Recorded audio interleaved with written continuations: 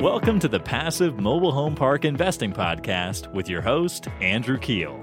This is the podcast where you can get the education you need to invest 100% passively in the highly profitable niche of mobile home parks. Welcome to the Passive Mobile Home Park Investing Podcast. This is your host, Andrew Keel, and today we have an amazing guest in Mr. Glenn Esterson, the MHP expert. But before we dive in, I want to ask a real quick favor. Would you mind please taking an extra 30 seconds and heading over to iTunes to rate this podcast with 5 stars? This helps us get more listeners, and it means the absolute world to me. So thanks for making my day with that review of the show. All right, let's dive in. Glenn is passionate about the mobile home park space. He has been a commercial real estate broker since 2001 and bought his first manufactured home community in 2004. He has sold hundreds of mobile home parks nationwide and continues to be one of the industry's most active brokers. He is also the author of the Mobile Home Park Manifesto, a book on ethical and profitable investing in non-institutional grade land lease communities. Glenn, welcome to the show. Thank you, Andrew. Glad to be here. Awesome. Maybe you can start out by telling our listeners a little about your story and how you got into manufactured housing. Sure. So, I mean, right now we're nearing our 1,000th park for that we've sold. It's friggin' nuts. Wow. You know, that's a lot. We did 100 parks. You know, I think we've done 86 parks this year so far. You know, wow. Yes, it's a lot. A lot of them are portfolios and stuff like that. But you know, I got into this world very reluctantly because no one else would have me. You know, 20 years ago. You know, I wanted to do like everybody else, you know, sell apartments and stuff like that. I was kind of down on my luck way back when.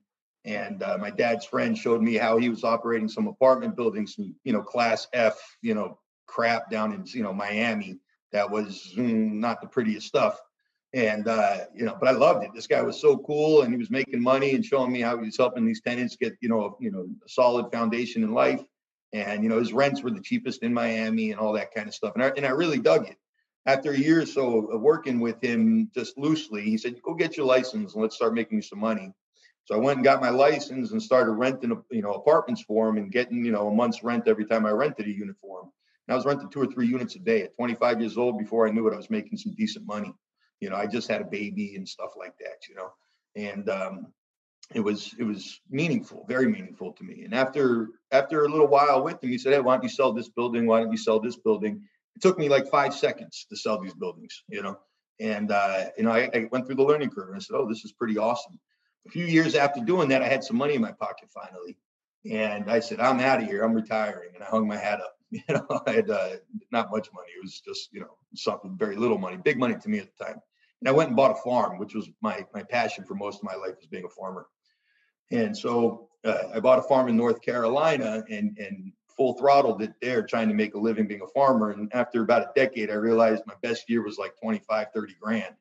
And so it wasn't doing me so well. Luckily, the one thing that kept me surviving was I had took that money I made in Miami and I bought a small little park in Eastern Tennessee, about, you know, 30, 40 minutes from my farm. It was just a small park, 35, 40 units. And it was all park owned homes. And it was, you know, good old fashioned, bottom level type of stuff there. It was, you know, I had, you know, hookers and meth heads and, you know, all sorts of everything you don't want in your park. And nobody told me nothing about this stuff back then. There was not a single resource out there, you know, back then, and at least that I could find. You know, I didn't even have internet yet at my farm, you know, so it was, you know, it was all learning curve for me. And I just jumped in, got my butt kicked in it for a couple of years, had, you know, a lot of rough times, a lot of crazy stories. I mean, like there was a TV show out for a while that, you know, kind of emphasized the worst of parks. Well, my park was worse than that, you know. And it was, you know, police officers there, daily fights in the, you know, in the courtyards and things like that. Eventually I said, enough's enough. How do I turn this thing? And I found this really cool guy. His name was also Glenn. He was about 85 years old. And he just happened to have been the only old timer out there that knew how to turn a park. And he said, oh, you got to sell off the homes or give away the homes. And you got to do X, Y, and Z. And I said, you're crazy. You know, I'm not doing that. And finally during the 2009, kind of, 2009, 2010, I said, okay, I can't have it anymore. I got to do something about it. And called the guy back up. He came and helped me. And within a year, I had the whole park turned and said, oh, this makes sense now. And a few years later, I sold it. And during that 2013 era, I said, I think I got something here. I think I'm going to, broker these deals, and moved off the farm and moved to Atlanta and got lucky with Marcus and Millichap. They were willing to hire me and give me a shot because, I told them a good story, I guess. And finally, for the first time in my life, I started feeling like, oh, wow, I'm a grown up now and I'm doing a big boy job and I'm making some real money. And it took a couple of years to, get to the ground. But, here we are today. And it was a story of reluctance getting into it. But now I just love this stuff, and I speak all over the place about this industry, and I've helped thousands of people, and my book has sold thousands and thousands of copies. It's it's all about the little guy, the institutions, they know what they're doing, we're not trying to help the institutions any more than necessary right now. I'm trying to help guys that are first coming into this business who don't have a solid ground, but have a couple of bucks and want to make a difference in life for themselves. And without jamming rent growth down, 85-year-old ladies, kind of budget, because that's just not going to work. And so we really emphasize, how to increase profits without hurting your poor tenants, because, we've seen a lot of rent growth the last 5 years, and some of it's totally reasonable and some of it is almost a little unfair. And, the way that me and my team emphasize upside, it's all about, fill your vacant homes first, then fill your vacant lots, then go for the expansion. Keep your legacy tenants pretty flat. Maybe you grow them at 3%, but your new tenants, you can go and get, full market rent on. And yeah, your upside takes a little bit longer, but it's a more stable amount of income that you're generating that way without hurting the feelings and ending up in the press and all that kind of stuff when you go for that $200 rent increase upon close because you overstated the expectations with your investors who are giving you your money to buy the deal about hitting a 10% return. So, I don't like that. I was the poorest guy on the block forever, And so, I remember what a $50 rent bump felt like to me. It was murderous almost, for me back in the day. And times ain't any easier for people today. If you're poor, it's really, really hard out there, And, there's something that you have to be cognizant of about that. And if you're dealing with a highfalutin park, then fine. But for most people listening to me speak are usually starting at the bottom and working their way up, and the people in their parks are even on a lower level. And so your tenants are your most important possession at a park. Without them, you don't make money, so you better take care of them. And that's kind of how I emphasize what I do, and I think part of the reason why I've been so successful in this industry. That's awesome, Glenn. And yeah, that's a great perspective coming at it from that angle, because there's a ton of value add to be had with those vacant lots. Literally, you drive through mobile home parks nowadays, and it's very common that a lot of these mom and pops are just leaving meat on the bone. They're just leaving these vacant lots. And, it's a little more elbow grease, right? To go in there and fill those lots, but the value's there. It's like one lot is going to rent for $400. Okay. Yeah. One rent bump, even if you're kind of an aggressive rent pusher, what are you going to get? $50? Okay. And yeah, you're going to get it across however many people, but that's 8 people to pay one lot, right? So if you rent one lot at $400, that's like you didn't have to raise rents on 8 people, for that $50. And it's more sticky income, and that's really what you want to do. And it is a little scarier, it is a little harder, it is a little longer, but it's a better process in the end, and as long as you're vetting your tenants well, your legacy tenants are going to feel good about the new tenants coming in. They're going to see you kind of stamp where you're trying to go with everybody. And maybe it takes 10 years to get that legacy tenant up to market rent, but that's okay. That's okay. As long as you've set expectations with your investors and you're not a pump and dump type of operator, that to me is the more sustainable way to grow this industry and for us to alleviate some of the regulations that we just see kind of coming down the pipeline that might get forced down our throats if we keep being aggressive as we have in the last few years. Yeah, no, definitely. I think rent increases definitely hold their place also. You know, Of I think course. a lot of these parks have not had rent increased in 10 plus years. So I Yeah. think there's a time and a place for everything. But yeah, making those improvements to make the property better, Yeah. is Put key. your And I know improvements in up front. Put them in up front. Raise your money exactly. up front for the roads, for the landscape, for the septics that need to get repaired. Put that in the front. Let your tenants see that you're Yeah. putting in real money, and then go hit them up for a 3 or 5% rent increase on your legacies. And again, feel free to get full rental market value out of your new tenants that are coming in. If the market's $600 and your tenants are only at $300, feel free to get $600 on your new tenants.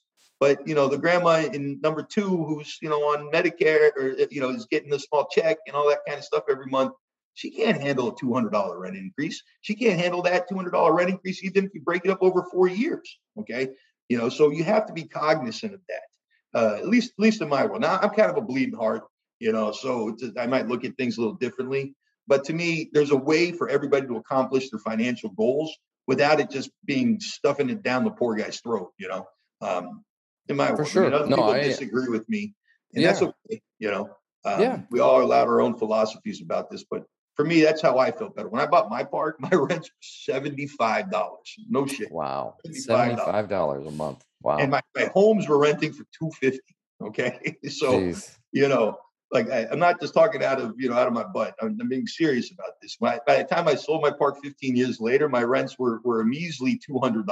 Okay, and Mm. so I'm very cognizant of pushing rents. Because I know you can still be profitable. Do the infill, do the upsides. In a more productive way. Spend your money up front. Let the tenants know what you're doing. And be transparent with them. Be like, hey, look, I'm going to be taking my rents up to here over X amount of years, depending on your ability to be a good tenant and getting this park where it needs to be. I'm putting in all this money. This is what I'm doing. Here's all the competitors around me, and here's what they're currently charging. You're not going to necessarily get a better deal by going over there because they're going to get you for new rent as well as a new tenant. So let's work together and let's come up with a plan. And if you live to your word, I'll live to my word. And that seemed to resonate with my tenants once I got my park turned. Yeah, for sure. Tell me, Glenn, what do you think is the toughest hurdle for most operators in the mobile home park business? The investor expectations, they get glued to this idea of other people's money, and it's almost like a drug to them, and they set expectations probably too ambitiously with these investors.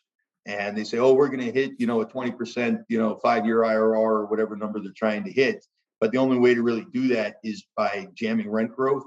And I think that becomes an obstacle. Whereas if you had set different expectations with your investor base, you probably could have been a bit, you probably could have taken a little bit longer time to do it and probably done it without landing in the newspapers about, John Doe's, raising rents at his park by, 200%, without improvements. That's like the worst press. You really don't want it. It ends up on the TV sometimes, things like that. So that, to me, that's one of the biggest hurdles, but that's capitalism. It's okay, but the next one I really think is around, tenant vetting, who you're letting move into your park. One bad tenant, it's like, it could be like a crack epidemic. You could have all perfectly good people in your park. You let one bad tenant in, and before you know it, they're all on drugs and they're all doing bad stuff and they're revolting. I've lived through it. I know how it is. You see that big wad of cash in somebody's hand and you're like, man, I could really use some extra cash right now. I need this, especially as a mom and pop. I need this revenue. And you make a poor judgment about a tenant and it ruins your tenant base. And then you're spending the next, 3, 6, 12 months getting this guy out of your park and then cleaning up all of the damage that he or she, caused at the park. And on that note, we got pretty clear about how important tenant vetting is. We've seen, especially in small towns, you'll see people get evicted and just kind of like shuffled through all the parks, like, oh, hey, this guy, he was here and now he's here and now he's there and now he's going there. And, one of my friends, a guy named Tom, he had an idea. He was an eviction attorney, and he's like, I think there's a solution here to this thing. And, he convinced me to invest with him. And now we have a great product out there called Rent Butter. It's one of the best tenant verification systems out there. And, it's moving along nicely. So tenant vetting, I think, is an extremely critical part of your operational standpoint. Over-promising your investors, is really just, you're starting off on the wrong foot when you do that. So those two things together, if you solve that issue, in my opinion, the rest of your operational stands will usually go pretty well. I mean, obviously getting the right employees, putting the right people, in the right seat on the right bus to help drive your machine, is critically important. But, a good operator usually has pretty intelligent people around them to put the right managers in the right spots and the right regional managers, controlling the right divisions and things like that. Awesome. Tell us, as a broker, what things have you seen operators overlook and not account for in their pro formas? Depends which broker. I mean, there's some really good brokers out there. I mean, some of my competition, they do a bang up job. They really do. We're meticulous. Our thing on underwriting is world-class underwriting. Okay. We want to make sure it's bulletproof. Okay. So we tie everything back as much as we can, but sometimes these mom and pops don't have bank statements and stuff like that, or if they do, it's commingled. And then you have brokers that just kind of make guesses and the logic isn't there. And they try to underwrite to, hey, look, it's a 7 cap, but not really telling you it's a 20% expense ratio, and things like that. I think it's really lack of experience for a lot of the brokers that don't underwrite correctly. Whereas us, we are consistently one of the lowest cap rate brokers out there. Like we get told all the time we're crazy about our cap rates. We just sold a park in PA, a fully stable park in PA for a 3.3 cap, but that's really what it comes out to on that deal. Whereas some other brokers could have fudged it to make it look like a 5 cap. But the buyers are smart nowadays, and they're going to dig in and they're going to argue with you about your pricing and about your logic and method with your underwriting. We do a lot of deals sub 4 cap. We just closed one in Wisconsin. It was like a 3.6 cap, also on a stabilized deal. And that number to most people sounds insane. But when you hear the story and you understand why today it's a 3.6 cap and why tomorrow, it will be a 6 cap, then you can start seeing how how the motions play out. But without having a defendable story and without having real understanding of all the pulleys and levers that are in that deal to make this work and that work, and a lot of that has to deal with your debt, if I'm a new broker, I'm trying to target something that's attractive for a buyer to call me just so I can get somebody on the hook and then deal with a retrade later on or something like that. We set expectations pretty strongly with our sellers. We always price, not always, but 95% of the time, always price our deals, and we set the expectation. Well, let me ask you this, Glenn. So what would be something that maybe gets overlooked in the underwriting? That's CapEx common. All the time. CapEx is always overlooked. Just like general park improvements, park improvements, that kind of stuff. Okay. Park improvements, deferred maintenance, landscape, stuff like that is always pretending like, oh no, it's fine. Your roads are great. You never need to worry about them. Oh no, the trees are fine. You don't need to deal with them. That's always something we see, people not account for in their pricing. The debt equation is a huge factor. And most of the time, the brokers just, we're just going to throw a number out there without getting a true debt quote on this deal. And that's going to totally, manipulate your numbers by not having a proper debt quote that's achievable, because the debt is the basis of your return. I mean, it's pretty straightforward, Yeah, definitely. And so, we go through all those processes to make sure. Management's often one, this guy's managing himself, so we don't need a management fee, thrown in here. Yeah, but that's why you're at a 15% expense ratio, and things like that, So we normalize a mom and pop's P&L, because their P&L might just show taxes, insurance, and R&M. Okay. And they might, maybe there's utilities if they're, utilities there, but oftentimes with well and septic, they just pretend like that's not an expense that exists. And a lot of brokers do that too, and so we normalize all that and add an expense in where it's missing. And if the insurance is wicked low, we'll take it up to where it needs to be. If taxes we know are going to reset, we take them up. We call the municipalities, we figure out all that kind of stuff. And so a lot of brokers don't do that. My old mentor, a guy named Mike Visano, he used to call that, lazy broker, like the lazy brokerage. They just don't sit there and think through how the buyer is actually going to operate. And he drove that into me when, I was younger about, just if you have impeccable underwriting, you'll do a lot of deals. And, for sure. Let me ask you this though, real quick. What would you say? Because I'm going to circle back. You said expense ratios a couple of times. What are some common expense ratios that you're seeing and you're underwriting deals at? They typically are, when you remove water and sewer out of the equation, okay? Because, water and sewer are either going to be direct billed, or they're going to be billed back, or they're going to be included, or it's just going to be a private utility system. So you have to understand kind of how these things play. But typically when you remove water and sewer, revenue and expense out of the equation, by the time you fully stabilize the park and got it up to full market rents and full market occupancy, I like to see that expense ratio somewhere around 30%, 30 to 35%, maybe, depending on what market you're in. Like New York, it's going to be higher because your taxes are wicked. Same in California, But in most markets, that 30-40 rule is going to apply, okay? And that's the mythology that's been taught for years, and it's actually true. And you want to really pay attention to that. Your day one stuff, it might not necessarily be reasonable. Like today, yesterday I underwrote a deal 68% expense ratio.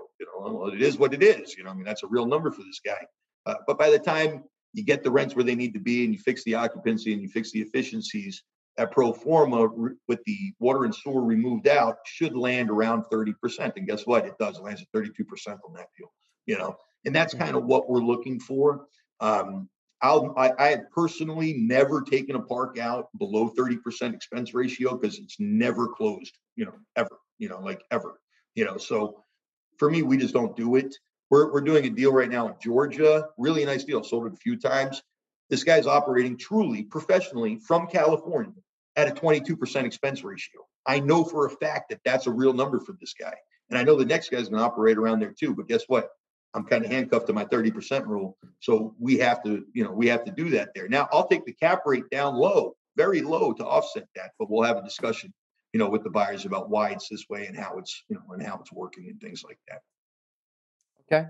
So Glenn, as the MHP expert, what would you say are the most important things passive investors, we're talking LPs here, what are the most important things passive investors need to look out for when investing into mobile home parks? Oh, that's a good question. I love the LP side. I think it's the smartest side, I live off this rule I made up called time value headache, and there is just nothing better than being an LP, in my opinion. You get all the pass-through depreciation. You get to sit here and yell at your GPs about them not performing. You don't have to do any of the lift. You just have to sit there and cough up, some money, some, 20 grand, 100 grand, 250, whatever it might be to be, in that seat. But you get, no headache out of it. Okay. You might lose your money if you pick the wrong operator. To me, that's a smart investment. Okay. I'm an LP in a bazillion things, not in MH, but in, plenty of other businesses, because it allows me to get the income without having to do the work, essentially, and I go out and spend my time doing the work that I do. So what I look for in an LP, as an LP in my operator is, hey, do I get along with you? Okay. Are you returning my calls? Are you sending me reports? Okay. Are you really being transparent with me, or are you just feeding me the fluff? Because I don't, I don't want the hopeful dreamer stuff. I want the real deal. Like you're pitching, this is going to be a 5X, but is it really going to be a 5X, or is it going to be more like a 1.5X when it's all said and done? I want to know what I'm getting into.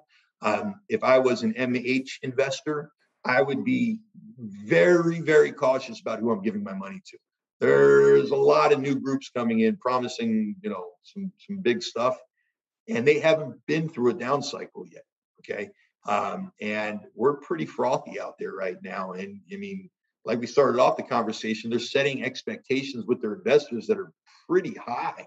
And I would be cautious of that. And I'd be looking at some of the groups that have been around for a hot minute, that have a pretty large portfolio that seems to be on the right track. But I'd be okay with just getting a 15%, return on the deal.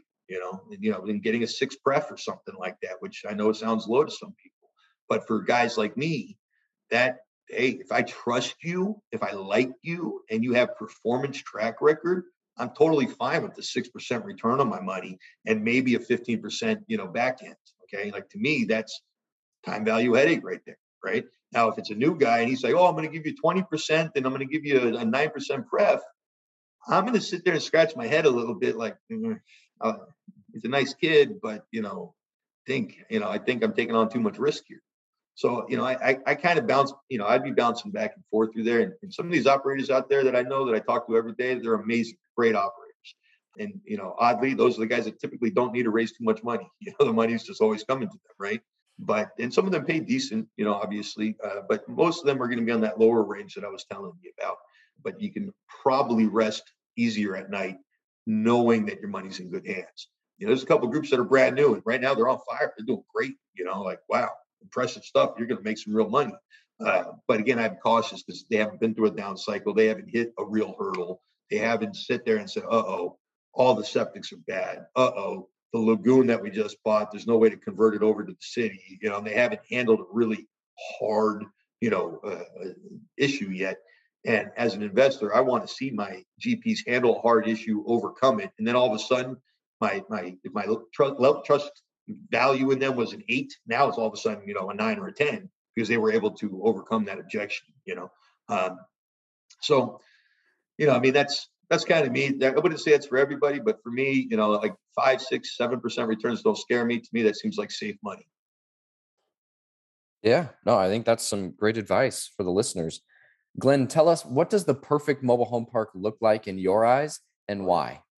Like the one I just sold, that one up in PA, it was a beautiful deal. It's called Shadowstone Village.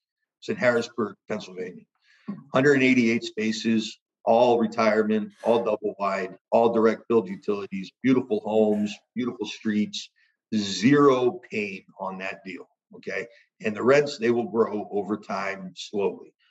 If I'm a 20-year investor, I'm making a pile of money on that deal by the time I'm ready to exit again. And I'm having the easiest time imaginable because it's really like a cash flow mailbox money type of thing at that point. And yes, I'm coming into it at a 3.3 cap. Not the greatest, still better than my Amex high yield savings, right?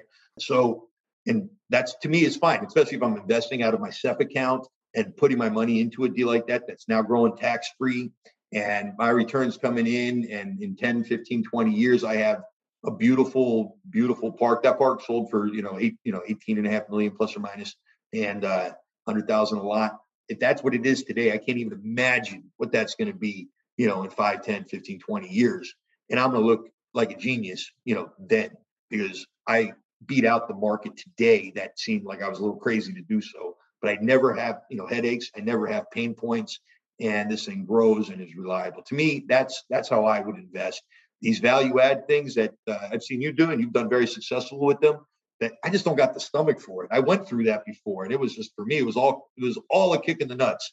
And when I got to the finish line, my paycheck was a little softer than I wish it was, And, the older I get and the more I have to spend my time in a bazillion, situations, I just want no headache and some return. I'm not going for home runs in year 1, 2, or 3 ever anymore, And if I am, I'm putting it into a different world where my expectations were set that, like, you might lose all your money today, but maybe you're on some massive thing that's going to do a 10X or something like that. And that's, where I'm at with that kind of stuff. Yeah. No, that makes a lot of sense. Maybe we can talk about the future a little bit. What do you think the future of mobile home parks looks like? Where do you see the economy going with the inflation we're experiencing currently? Sure. So cash flow in real estate's the best hedge against inflation, period. Okay. So from that standpoint, mobile home parks are really well situated. As we saw during the Great Recession, as we saw during the COVID mishap, and as what we're now peering into this high inflation kind of environment, mobile homes are still the best situated to not be too affected, right? So we have, the lowest cost basis for living anywhere. Okay, so if everyone always needs a place to live, we're that bottom rung. Okay, it doesn't get cheaper than this. Okay, so things will cycle down to us, improve our tenant base. Actually, if we go through a hard thing like what we saw in the Great Recession, okay, and what we've been seeing during the COVID pandemic, the rents are already there's so much delta between a lot rent and a 2-bedroom apartment rent that, there used to be more delta. Now there's about a 50% delta. Okay. So there's still a lot of room to go up, even if it goes up to 70%, okay, which is a massive amount of rent growth, for you as an operator. You're still the cheapest place to live, period.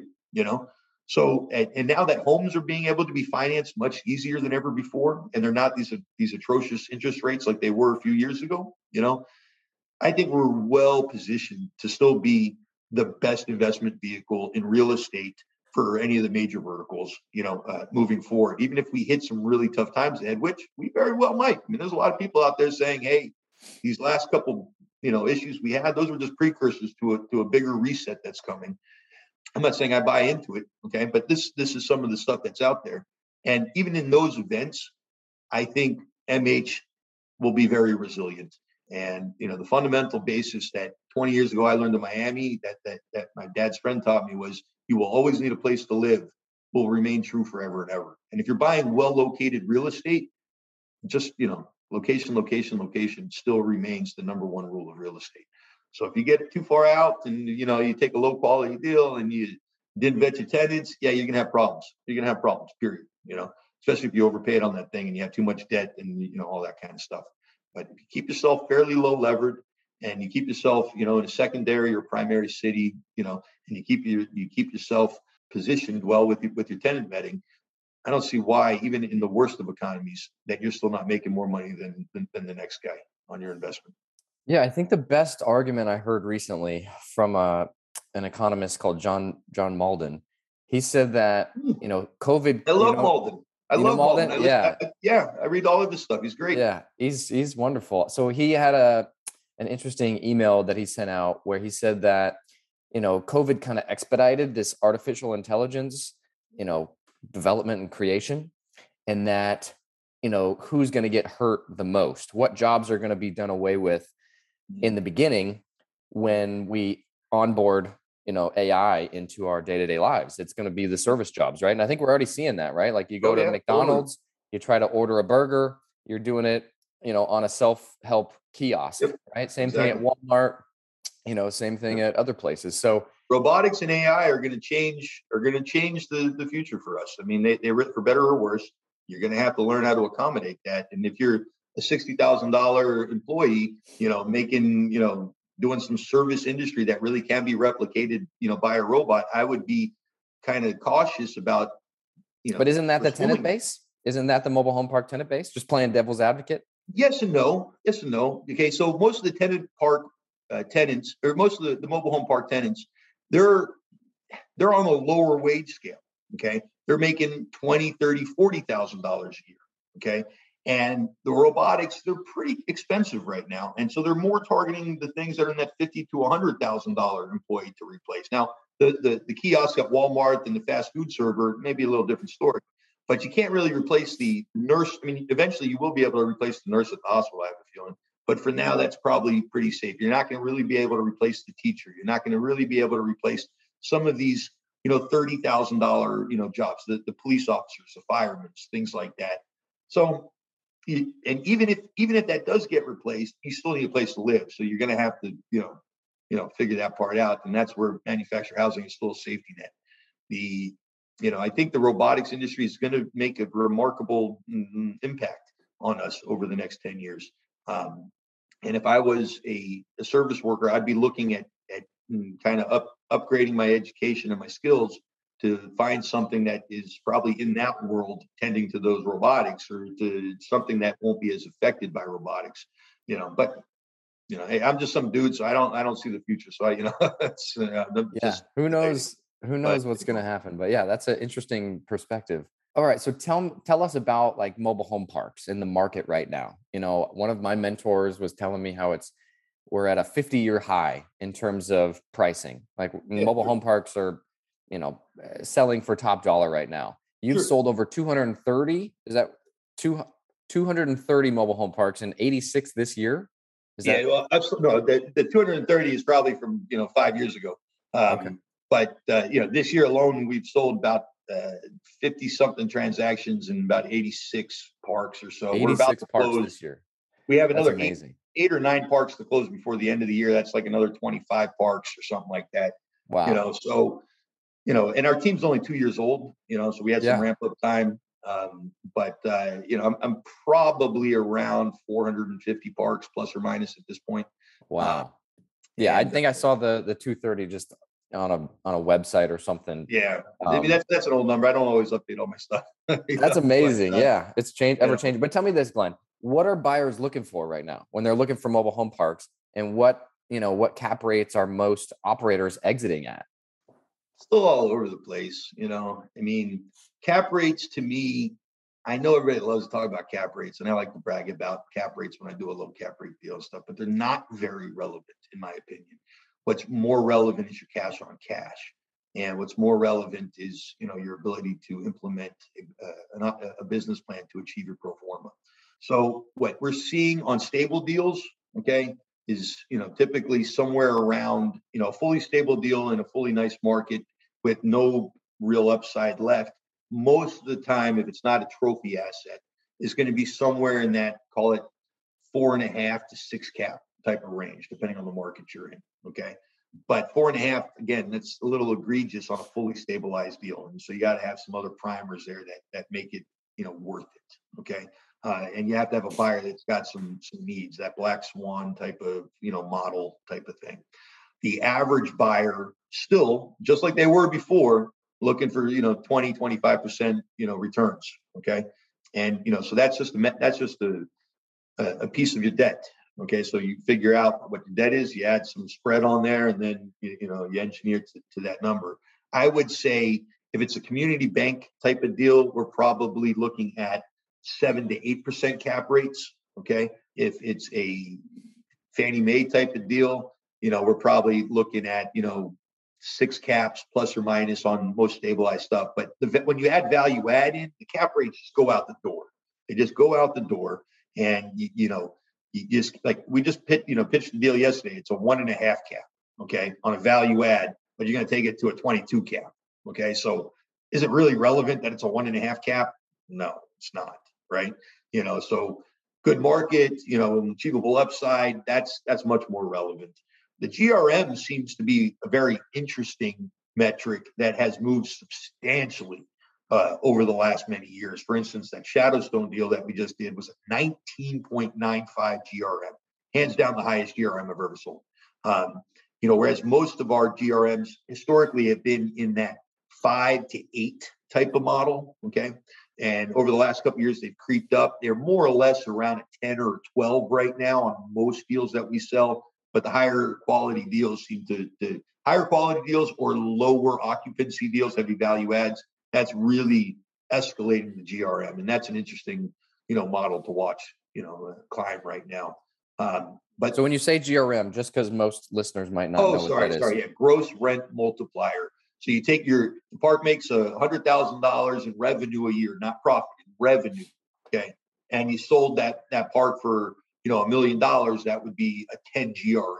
Okay. And so the higher the GRM, the certainly the lower the cap rate's going to end up being. But that way, when I buy a lot of businesses, and businesses often are evaluated off of a gross revenue. Okay.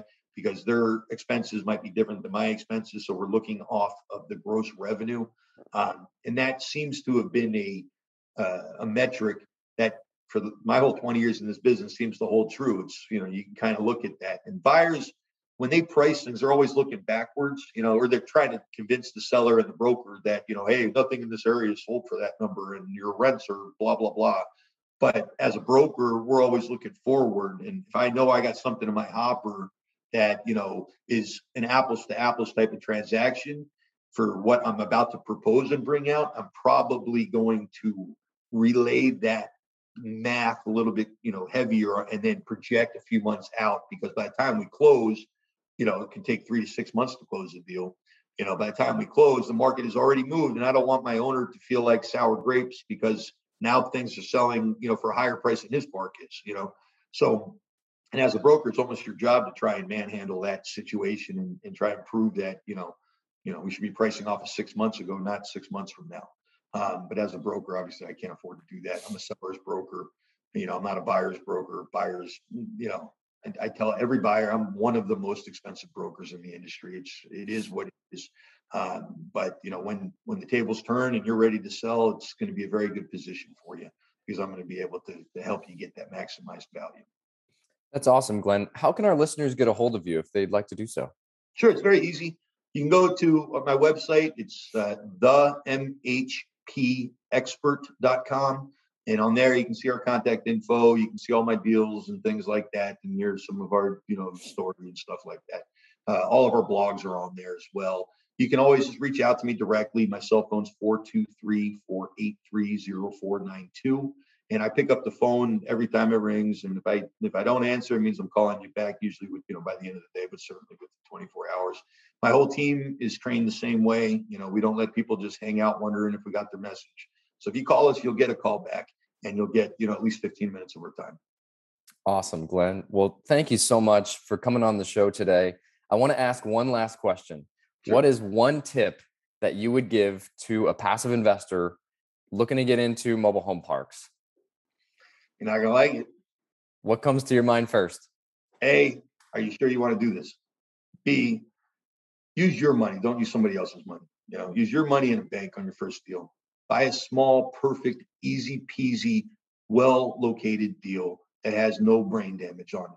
Just like you go to college before you go to med school, before you become a doctor, consider this your education course. Go buy the 10-unit park in the best location you can with the all lot rent and the public utilities and the public roads. And, that way you can learn the right way to do it first before you go and take on a bigger deal with other people's money and heavier value add, because that's where people screw up. And that's where things can go real sour. So buy the best located deal with your money that you can afford. Awesome, Glenn. Well, thanks again for coming on the show. That's it for today, folks. Thank you all so much for tuning in. Thank you, Andrew. Would you like to see mobile home park value add projects in progress? If so, follow us on Instagram at Passive MHP Investing for photos and awesome videos from our recent mobile home park acquisitions. Once again, that's at Passive MHP Investing on Instagram. See you there.